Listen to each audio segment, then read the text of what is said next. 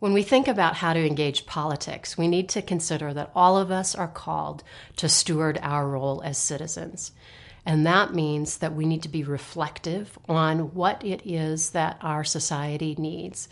And so much of the challenge that we face is about the breakdown of an understanding of the way that humans are made to flourish and how we can strive towards that.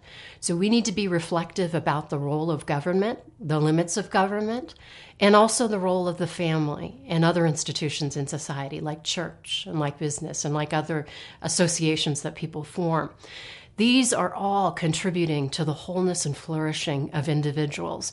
And we need to have these roles understood as we engage the political process. We need to express our perspectives in ways that invite others to reason with us and to engage in constructive debate about who we are as a society and what we seek together for the good.